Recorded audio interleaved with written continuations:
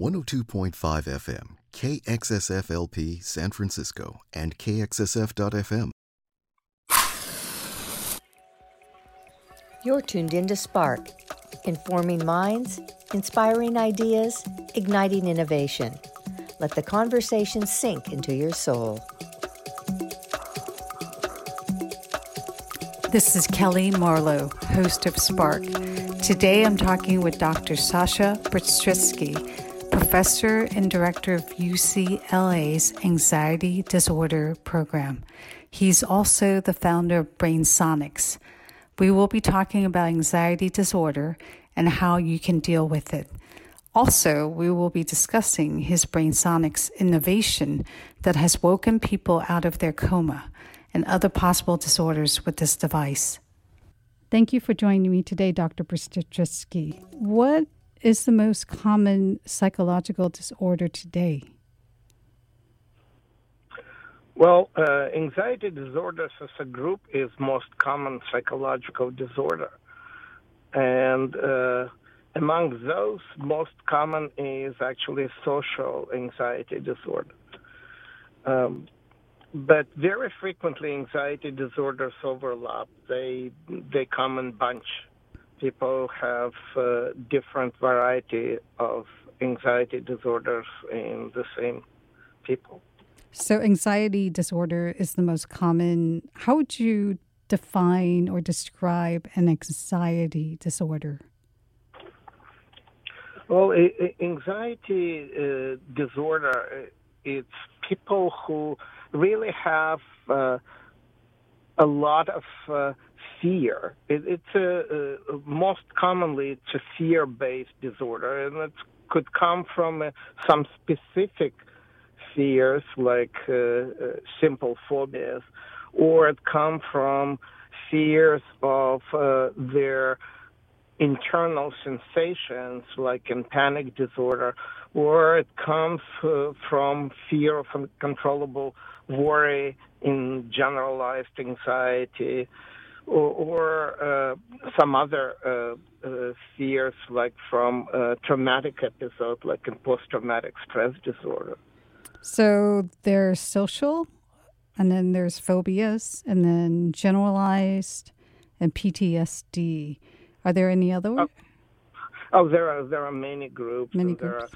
And that's why it is one of the most common disorders in mental health. It's 1 out of 3 people in the United States have lifetime occurrence of anxiety disorder, so it's very, very common.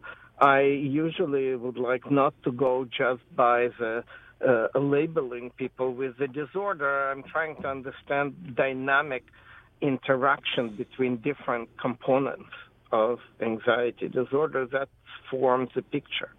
Well, 1 out of 3 people is a lot. That's a third. So it sounds like generalized. Would that be the category that applies to more people then? The most common is social anxiety. We're all fearful of other people judging us, but some people go far beyond that. Generalized anxiety disorders is also very common, and it's mostly people who worry about almost everything. It's people who worry about their health, finances, different occurrences in their life. It's also extremely prevalent. Probably roughly around 5.5 or 6% of population have that. So can you describe, we should probably start with social since that's the most prevalent. What is a social anxiety disorder? And then maybe we can go down the line and talk about the differences between each of them, the phobias, and then generalized and the PTSD and the treatment options for them. But first, I'd love to understand, for example, for social, what are the symptoms? Like how would one know he or she has a social anxiety disorder? Well, let me tell you first two things. One, I usually do not try to fit people into categories. As I said, some people meet many or a few of anxiety disorders. I'm more trying to understand from the position of what we call ABC anxiety, where A is for alarm. It's like almost like a car alarm. It has in all of us installed by the nature. It's a rapid response system, physiological and psychological. And then we have the second system, which is belief. It's more complicated. It's our reality. It's what we remember. And access to those beliefs is sometimes compromised by anxiety, and we get stuck in false beliefs, catastrophic beliefs. And the third thing is coping strategy, is that's for C. People cope with anxiety in a certain way that sometimes seems to be good, but then it maintains anxiety. So if we're talking about social anxiety disorder, let me give you an example. Let's say a person who is going to present something, who he afraid will be judging him. And sometimes in generalized social anxiety disorder or generalized social phobia, people are afraid of almost any social interaction. So this person would go, say, on the podium, and suddenly they feel that they're sweating profusely, and that's their alarm. Their heart is palpitating. They feel dizzy, nauseous. And then they start worrying about their performance. This is B. They access the beliefs, and mostly catastrophic beliefs. People will judge me. I'm going to fail right now. I would not be able to present well. So they worry about that. And sometimes coping is they start making pauses, and sometimes they even could leave the podium. And that would be, or they will feel that people could see them sweating, and they would sometimes interrupt their speech and just leave, and then next time it's going to be even more difficult to give a speech.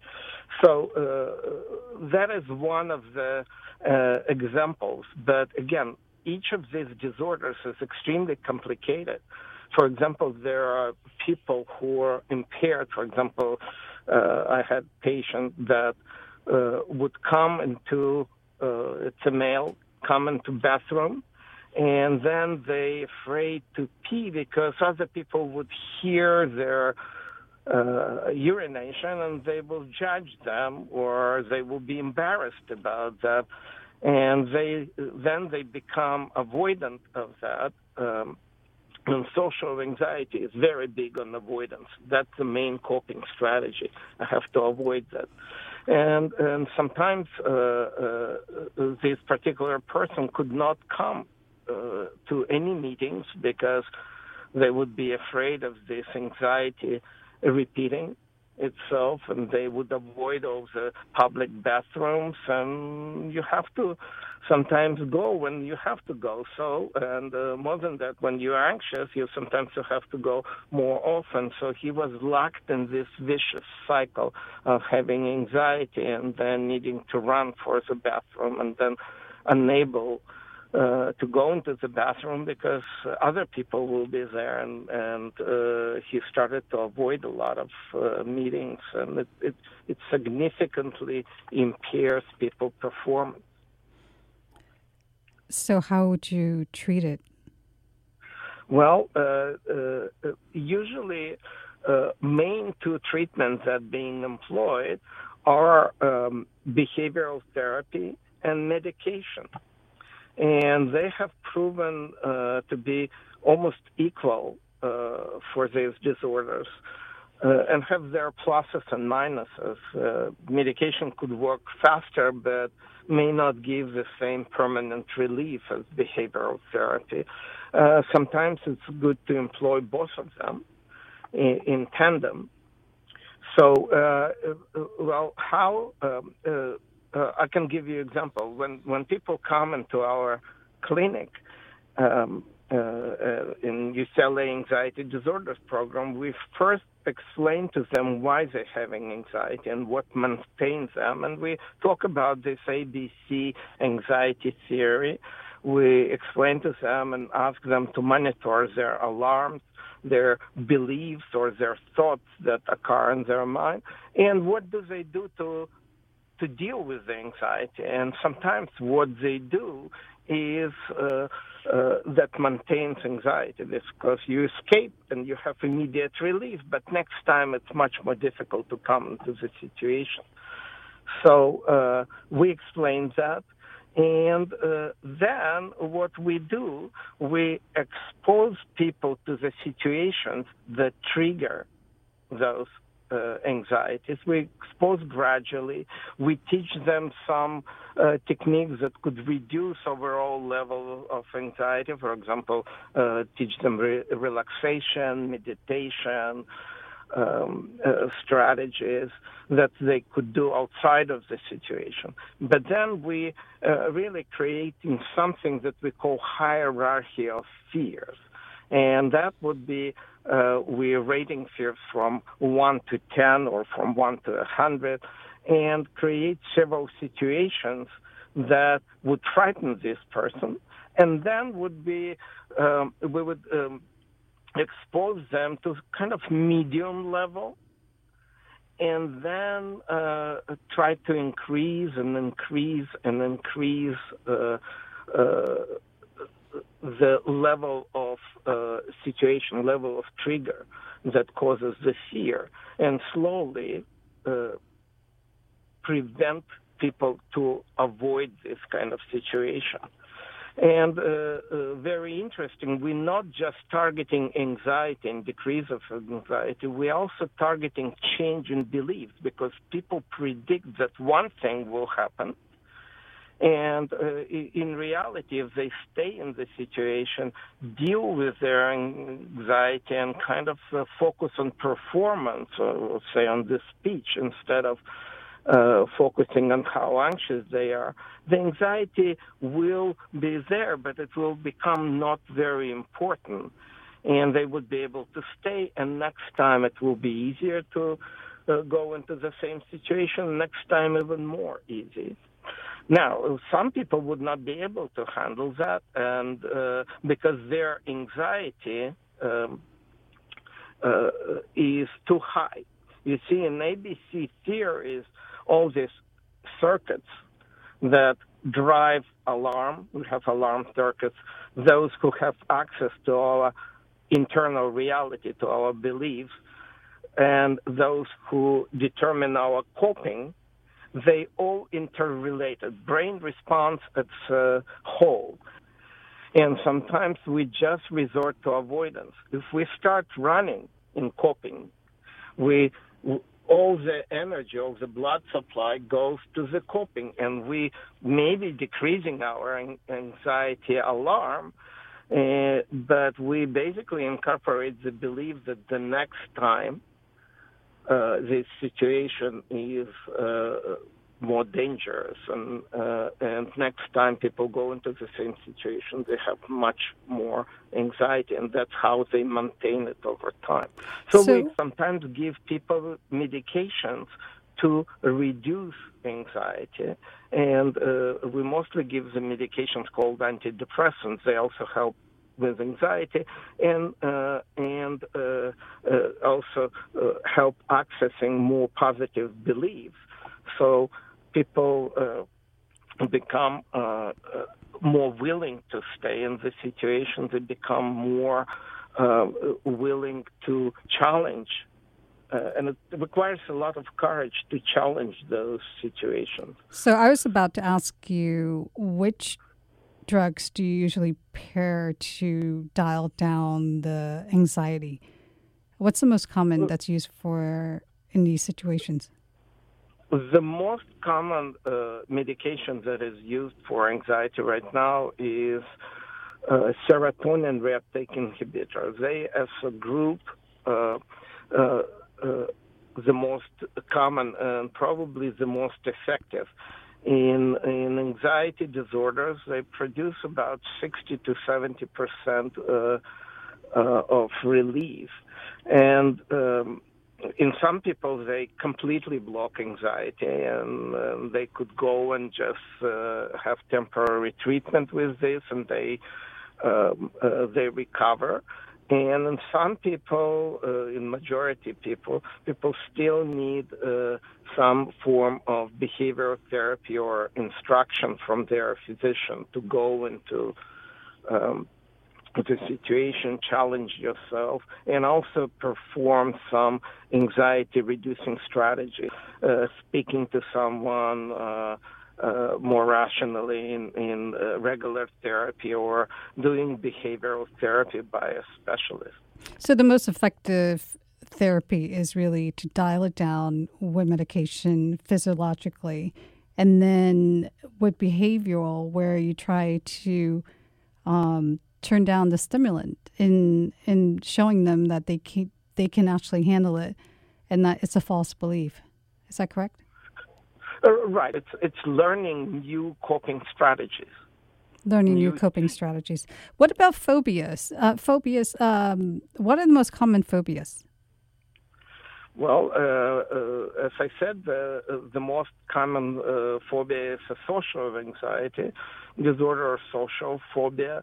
But there are many other spider phobias, snake phobia. And again, we all sometimes afraid of those creatures, or fear of dogs, fear of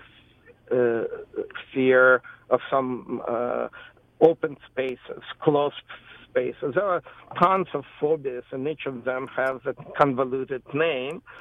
Usually Latin name, but again, they all work on the same principle. What about washing your hands too much? There are people who they're using hand sanitizers or overwashing their hands. It's a phobia of germs, right? Well, yeah, it's germophobia, but that's usually a part of a different disorder. It's a part of obsessive-compulsive disorder. That's very typical phobia. Obsessive-compulsive disorders removed currently from anxiety disorders, which I actually have disagreement with that, because there are compulsive disorders that are not fear-based, but there are fear-based, and they behave exactly like phobia, and the same kind of principles of treatments help them. Those are also responsive to some serotonergic medications. And again, we frequently use them together with behavioral therapy. What about generalized then? It sounds like it's such a broad category, and there must be quite a few people who fall into that. And the example that comes to mind for me is when women become moms. It seems like the worrying increases for them because now they're caretakers and they have to watch out for someone else, and there's this and that. I would think that there's maybe a genetic component to that. I'm not sure. So if you can explain generalize and whether, and then the whole genetic component that may be tied back to. Well, here is what's happening. I mean, normally every mom, when they become mom, they worry, you know. We're talking about excessive worries that interfere with function, worries when you, for example, don't let your child doing certain things that are normal for children, or not even allowing them to go to school because you're afraid that something is going to happen. And in generalized anxiety, it's usually very vague worries that occurs, and it could cover a lot of different things. For example, people could worry about other people in their family. A good example, you have a husband, not mom now, we're going to husband, who afraid that his wife will get into car accident and requires them to call every time. Well, of course, sometimes his wife is on the phone and forgets to call when she leaves the office, and she does not arrive on time. And suddenly he realizes she's supposed to be home. She's not at home. He starts calling her and interrupts maybe conversation with her friend. And she pick up. She's in the car, and she says, "Well, you're disturbing my driving. Don't call me right now." And now he hangs up and feels, "Oh my God, I disturbed her driving." She confirms his worst fears. Then he calls her again, and she now doesn't answer, and he frantically starts calling. And then when he comes home, and they have the whole big fight about that. You see, we judge anxiety disorders by degree to which it interferes with people's function. And most of the people can immediately determine that the person is really have excessive fears, and it's excessively interferes with their functioning. But some people just have garden variety anxiety, caused maybe by stress or by legitimate worry, or maybe by something that happened in their past, just like in post-traumatic stress disorder. So it's about how much it interferes with the person's life. We're going to take a quick break and thank our underwriters and be back on how to address anxiety disorder with Dr. Bystricky. We know you, and we know you're out there listening. Support KXSF during our Low Power, High Ambitions fundraising drive by donating now at www.kxsf.fm. Every dollar goes straight into keeping SF Community Radio on air, providing music and programming you won't find anywhere else. Live, local, and totally San Francisco. Support KXSF 102.5 FM. Donate online at www.kxsf.fm. And thanks. This is KXSF 102.5 FM, streaming worldwide at www.kxsf.fm. And you're tuned in to Spark with Kelly Marlowe, informing minds, inspiring ideas, igniting innovation. Let the conversation sink into your soul. I was talking to Dr. Bystricky about generalized anxiety disorder before the break. We were talking about how it's really tied to how much it disrupts one's life. So going back to that, you were saying so if it becomes a big disruptor, it becomes problematic. That's when you need to seek treatment. Is it the same treatment strategy for generalized as it is with social? Yes, it is. But ABC is much more difficult to spot in generalized anxiety because almost everything is happening in the head. I gave you an example where some coping strategy happens outside of the head when the husband calling to the wife. But sometimes people just worry. Something triggers their worry. For example, they start to worry about their health or their partner or their husband or wife health. And nothing can reassure them. They say, no, they look sick or something like that. And that all happening within their head. They have a trigger which causes them to be physically anxious. It's very difficult to tolerate.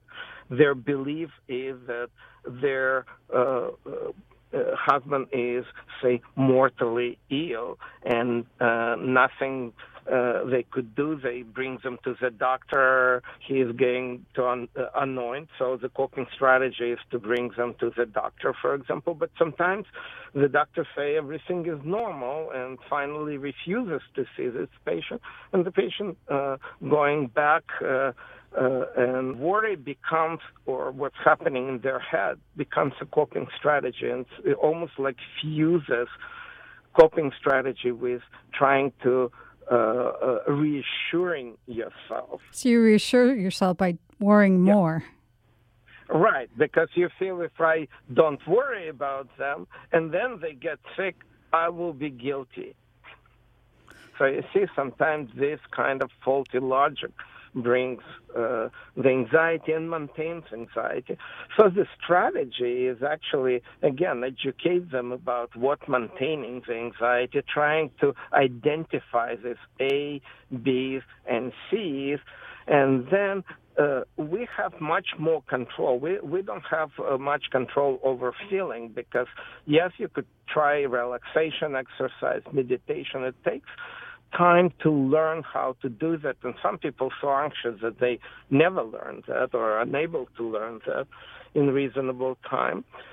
Beliefs are very difficult to challenge because you cannot kind of challenge something that you cannot see and that they do not share with you.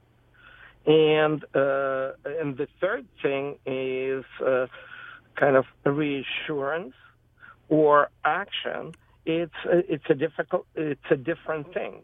It's something under our choice and our control, but it's difficult without kind of experimentation, without trusting their physician or their psychologist to change those beliefs and make them not to go into this frenzy of worrying and trying to reassure themselves and then worrying again and trying to do some actions about that. What about PTSD, though? It's pretty extreme, right? The veterans I've met and talked to, it's a very extreme form of anxiety.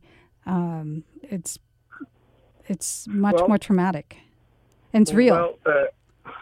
Well, all of them are real. But in some other disorders, things that they worry about, like for example, in panic attack, people worry about or have believed that they're going to die from this panic attack, but that never happens. In post-traumatic stress disorder, it's usually person experience or witness something that is outside of normal human experience.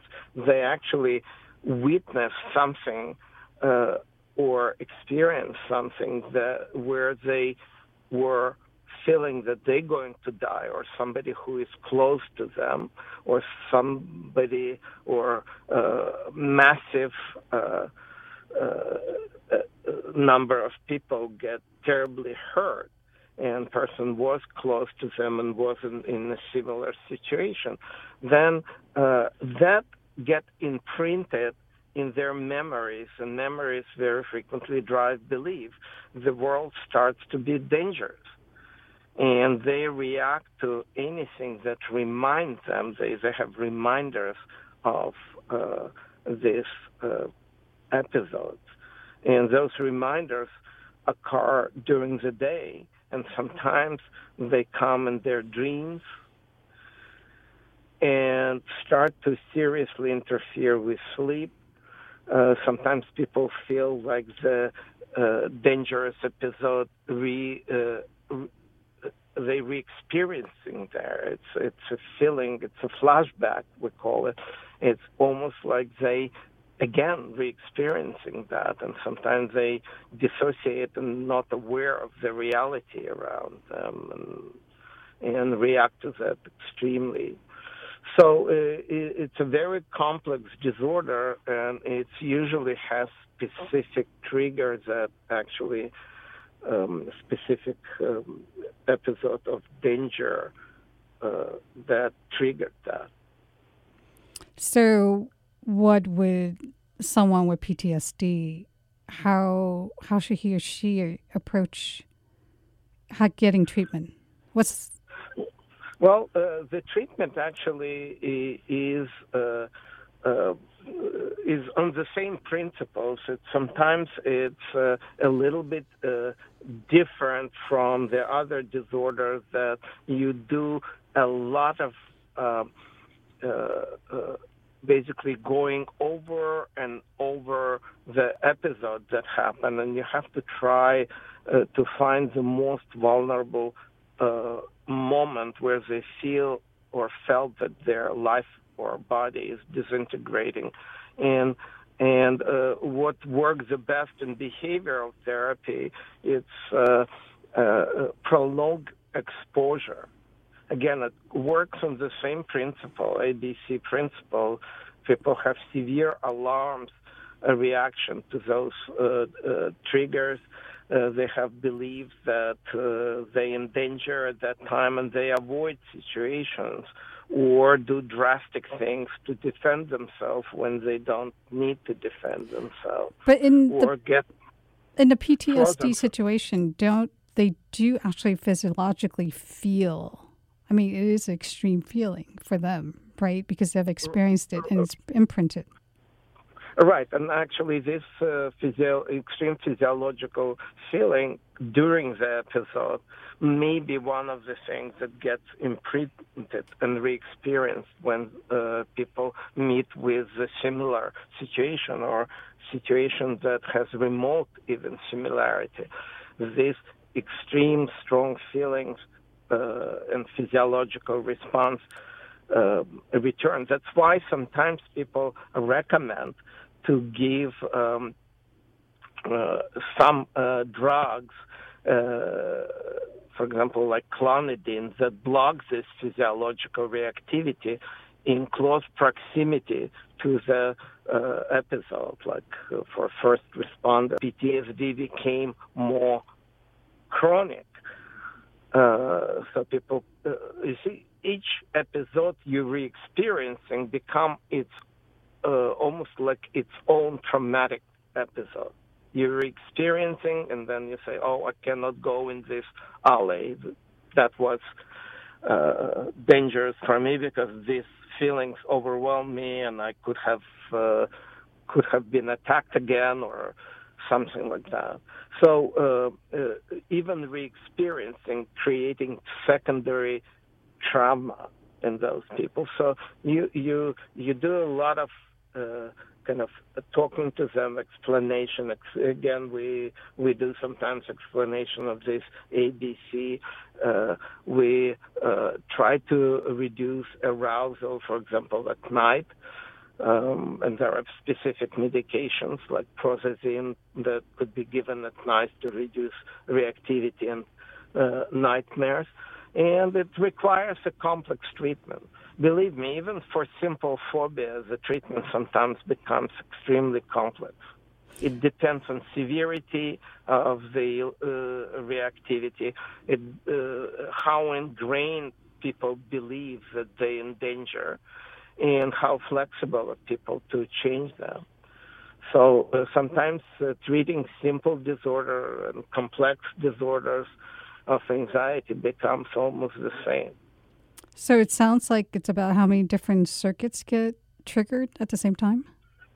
We right now, besides medication now and behavioral strategies, we're also trying to understand what circuits involved in specific disorders in specific people, and people exploring right now combining circuits modifications with behavioral therapy.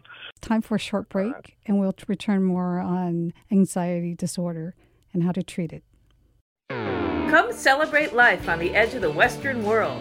Join KXSF 102.5 FM on Saturday, October 12th for the Ocean Beach Art and Music Festival at Noriega and 45th Avenue.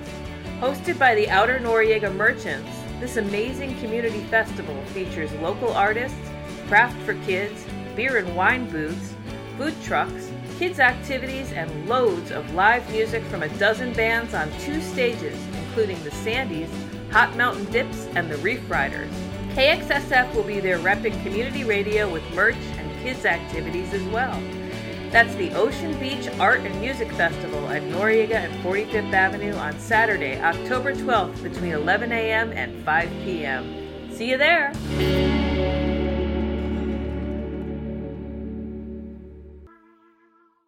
This is KXSF 102.5 FM, streaming worldwide at www.kxsf.fm. And you're tuned in to Spark with Kelly Marlowe, informing minds, inspiring ideas, igniting innovation.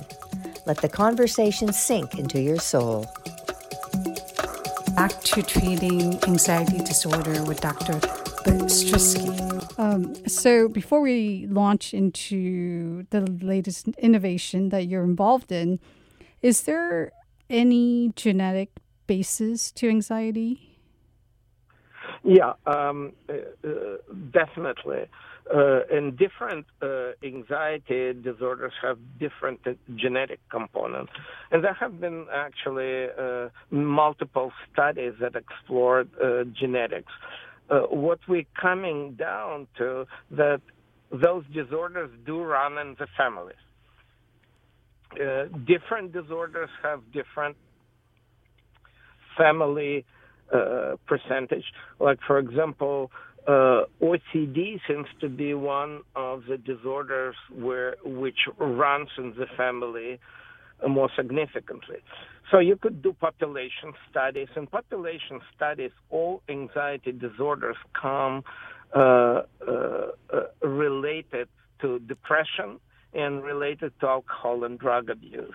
And it's possibly because people very frequently cope with anxiety by starting to use alcohol or drugs, and then they get addicted to those, and then the addiction has a life of its own. But when you stop at any addictive drug, you have a huge rebound in anxiety that drives people. Sometimes it's part of the withdrawal, main part of the withdrawal that drives people sometimes to reuse the drug. So this comorbidity or co-occurrence happens in large family studies, and those three categories usually run in the same families.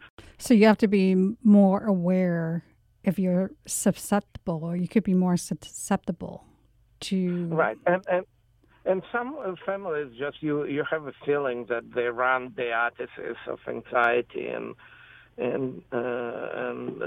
many members of the family are affected with the same disorder with different degrees. Some people are functional and some people are dysfunctional. As I said, that disorder may be, or diathesis may be present in different members of the family, but some of them learn to adapt to those. Some people use or thrive on anxiety, and they use that anxiety to enhance their performance, almost like scaring themselves into performance. And so it depends on how adaptive they are. That would be novel, to be able to use anxiety to maximize or to enhance your performance. Yeah, well, anxiety is... Well, the question is, if we did not need anxiety, I would say God or nature would eventually eliminate all the people with anxiety, right? But we need those. We need those circuits. We need those alarm circuits. Without them, we would be prey, right? So for different carnivores. I think that anxiety sometimes supports survival.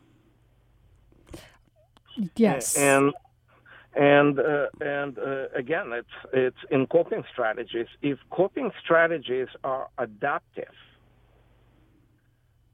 they are adaptive. For example, if you sitting in the audience and somebody walk in with a gun and you hide or you run, it's very adaptive, right? So that brings me back to when you mentioned panic attacks and the difference between that and PTSD. It seems more common when people, let's say, have to do public speaking, or I guess it's probably similar to stage fright. In that case, it seems to be brought on by a certain cue, right? Environmental cue. Is it the same treatment if someone is feeling heart palpitation and it's increasing? Is there something you can do at that moment, or is that a treatment course that you need to be on in order to dial it down? You can do something in the moment. You could reduce, for example, physiological sensation by giving people something like beta blockers. It's medication that stops arousal. You could sometimes, on certain occasions where a situation does not repeat itself very frequently, give some benzodiazepines, which with chronic use are not very good drugs because they have addictive properties, or you could become physically dependent on them. But in small doses, in some acute situations, they could be good. But let me again go back to this ABC theory. You could see how it could play out in say, panic disorder, where the trigger is your own sensation. In a way, panic attack is a fear. Panic attack is an event. Usually it's related to stress. But panic disorder occurs when people start being focused on this feeling within there, and they have believed that it's extremely dangerous, that they're going to die, or they have something seriously wrong with them. Panic attacks could occur in the situations that are previously caused by traumatic events. And in a way, some people who treat panic attack postulate them as post-traumatic stress towards a severe panic attack, which is extremely traumatic episode. Like people who have them for the first time, they know that it's not your garden variety anxiety. It's extreme. It's 100 times more pronounced than in any anxiety you normally experience. Some people say it's out of this world. I cannot control that. And of course, they just like in post-traumatic stress disorder, that is to external event, they incorporate that and in their memory and in their belief system. So treatment for that is to expose to these triggers and again stop people from inadequate coping, stop them from running away from those situations, gradually take more and more courageous move toward becoming free of this disorder, free of phobias associated with this disorder. It's a highly individualized treatment because no one has the same disorder. People have different circumstances, different life circumstances, family circumstances. It really needs to be approached what is the best for this particular person. But some overall strategy, of course, can help to some people. Good to know. It sounds like it's more individualized than a generalized approach. Time for a quick break, and we'll be right back with a new innovation for treating brain disorders. Join KXSF 102.5 FM at the Chapel on Tuesday, October 15th, as we present a double bill with singer-songwriters Jesse Mullen and Joseph Arthur. Well, I'm up on 24th Street and I'm looking at a life, standing on the corner watching people passing by. Mullen, the former D-Generation leadman, and Joseph Arthur of Fistful of Mercy and RNDM are on tour in support of their new albums, Sunset Kids and Comeback World. And if you're downtown, keep it light. You might be out within the forest heights. The Chapel is located at 777 Valencia at 19th Street. The show starts at 8 p.m. and tickets are on sale at the Chapel website, thechapelsf.com. Hope to see you there. You might be out within the forest heights. This is KXSF 102.5 FM, streaming worldwide at www.kxsf.fm. And you're tuned in to Spark with Kelly Marlowe, informing minds, inspiring ideas, igniting innovation. Let the conversation sink into your soul. back to treating anxiety disorder with Dr. Bystryski. He's also the founder of BrainSonics, a company that has created a device that's woken people out of coma. Can you tell me more about BrainSonics and the device that you are part of creating?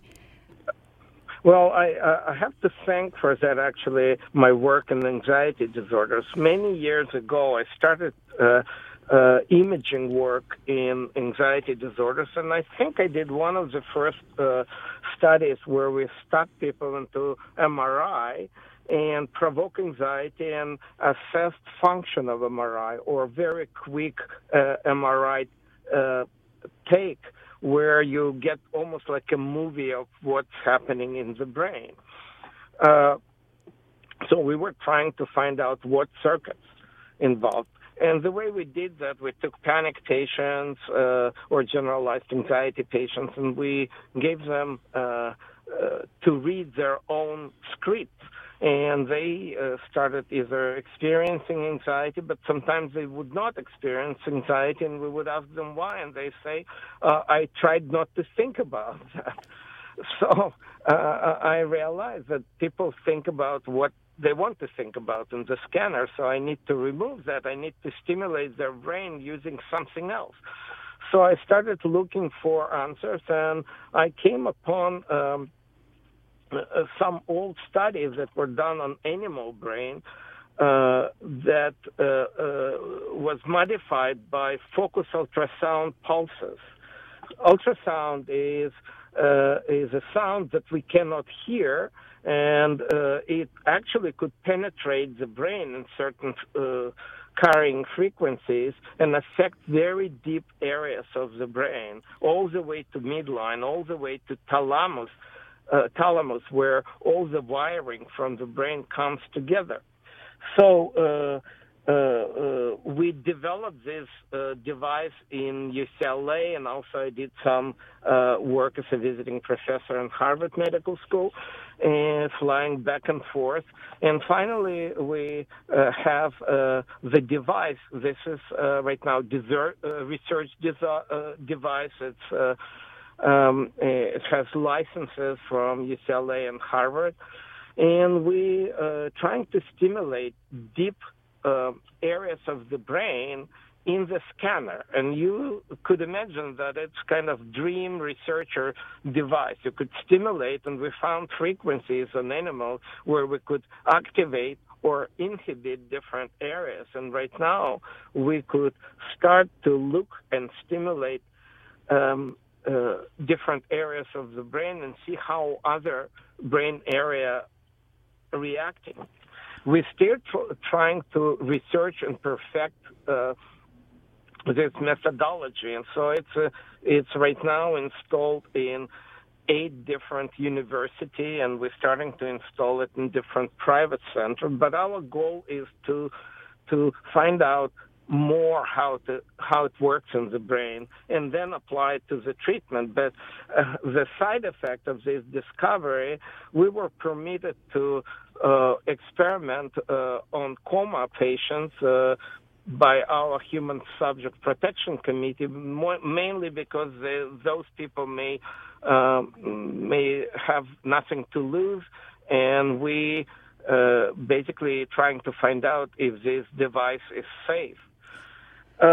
So the first person that we started to stimulate deep thalamic area woke up, and we were very surprised. And there were no side effects. And there was no side effect. The person basically. So as I understand it, the reason you invented this device is because you felt patients were not responding to existing treatments very well? Well, that was one thing, but also I wanted to study circuits, because basically right now we're giving people drugs, and they affect brain as a whole. We're trying to affect right now individual areas, deep circuits like anxiety circuits. For example, we're just starting at UCLA experiment suppressing amygdala, which is a key center in both PTSD and and generalized anxiety disorders and panic disorders. So I'm looking forward to more experiments. Right now, 2 VA systems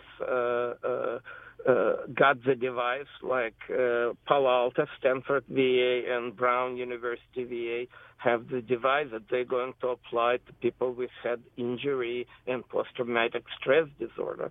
So I think as we're deploying the device and we're starting to study it in responsible way, our knowledge about how we could modify circuits will be expanded, and together with a new assessment of the circuits that we're developing in functional MRI, it will become the area is ripe right now for introducing new treatments for these disorders, and they would be more focal. They may suppress or eliminate disorders, or maybe they will make them more amenable to behavioral therapy. So right now, those people who do not respond to behavioral therapy or medication and do not respond to RTMS, going on to have electrodes inserted in their brain and modifying their illness this way. For example, there is approved device for insertion of electrodes in the brain, and at UCLA we have this program, and we work with the Department of Neurosurgery, and I'm in charge of this program. And but those are drastic measures reserved for very, very sick patients. And I hope with our device, we will be treating, say, OCD patients that we're using electrodes right now. 2 of our investigators, one in Baylor, one in Harvard, right now won breakthrough award in OCD, and they're going to start experiments using BrainSonic's device treating obsessive compulsive disorder, and I hope the results will be spectacular. So but the device has the ability to either activate circuits in coma patients or suppress circuits in anxiety disorder. So it has the ability to do both. Its ability to do both, because we need to, since we could move the device and stimulate or activate or inhibit different areas, this gives us an opportunity to try different locations, and in different patients they may be different. We have very dynamic brain. So what my hope, how the treatment of mental disease will look like, that we will be assessing them with specific tests in a functional MRI, identifying which circuits exhibit weakness, correlate that with human behavior, and then administer modifying techniques to modify those circuits to affect the best possible outcome. And then people, if they have residual symptoms, will be going for still behavior modification, because they need to unlearn old coping strategies, which very frequently in treatment-resistant patients become habits, and they need to learn new positive. So everything still comes down to learning.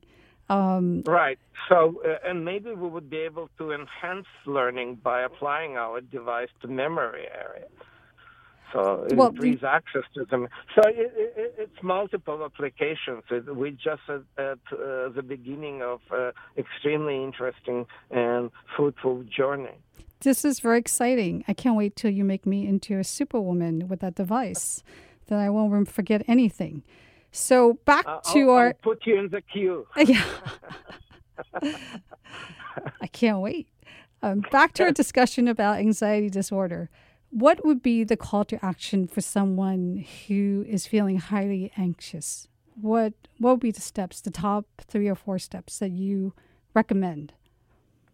Well, the first thing I would recommend is if it interferes in your life and does not go away with some of the methods that like herbal medications or some relaxation exercise, and so on and so on. If it doesn't go away with that, find a professional help.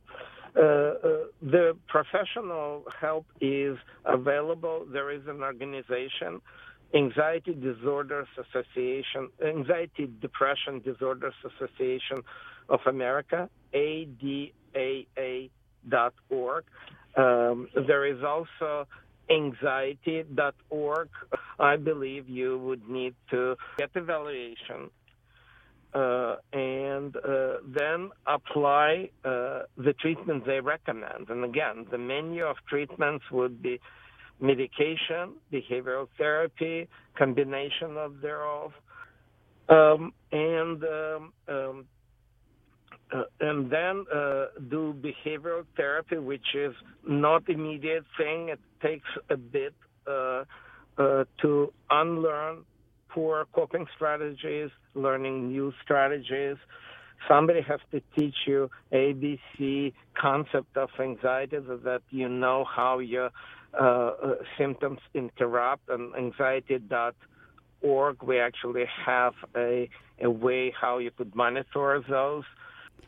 And then be patient. This disorder usually requires patience and optimism. Majority of anxiety disorders are very treatable. They go away. But you need to apply a different treatment. If you become treatment resistant, try to look for specialty programs or specialists in that disorder, because they may find out what went wrong with the previous treatment or what is needed to be done as the next set of strategies. Let's say that there are a lot of treatments. You just need to find what works for you.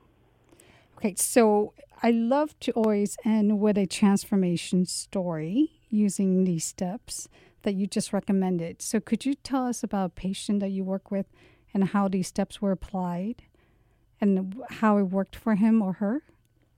Something that comes to mind, for example, a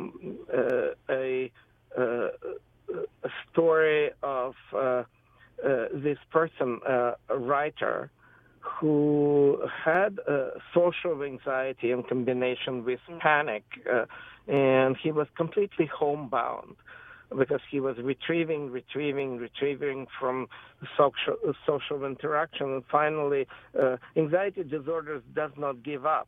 You need to do coping strategies that are inadequate. It's going to get you more sick. So this person had actually fear of social interactions and going into social places and for fear of panic attacks. And sometimes it was accompanied by diarrhea. So he was giving first presentations, and then because he was writing plays and movies, he could retreat, and finally, it's a sad story. He was homebound. So he was slowly explained what needed to be done. Slowly we exposed him his internal sensations of anxiety and panic. We slowly exposed him to external situation more and more, rehearsing it several times, because you really need to relearn. You already learned how not to go there, and it's not a simple desensitization. You have to new adequate coping strategies. But eventually he could come out, did presentation, started to become even more successful because now he could sell his stories. That story was positive. He was fully functional. Well, thank you for this transformation story. And thank you for joining me on Spark today, Dr. Brzezicki. Thank you very much.